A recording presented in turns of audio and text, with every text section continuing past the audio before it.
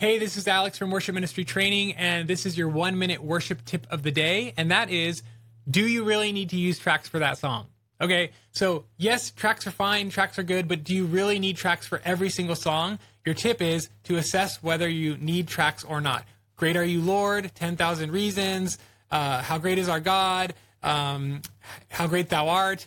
You know, those are all songs that don't need tracks and still work, and they provide a little bit more flexibility. So try to use some songs in your set that don't have tracks so that you can go with the flow and be led by the Spirit. Tracks are fine, but maybe have 1 or 2 songs in your set where you can be a little bit more flowy, and if the Spirit leads you to do another chorus, you're able to do that. So that is your 1-minute worship tip of the day. I will see you tomorrow for the next one. Like, follow, or subscribe to this account so that you can get the next tip tomorrow. And we'll do this all year long. All right, God bless.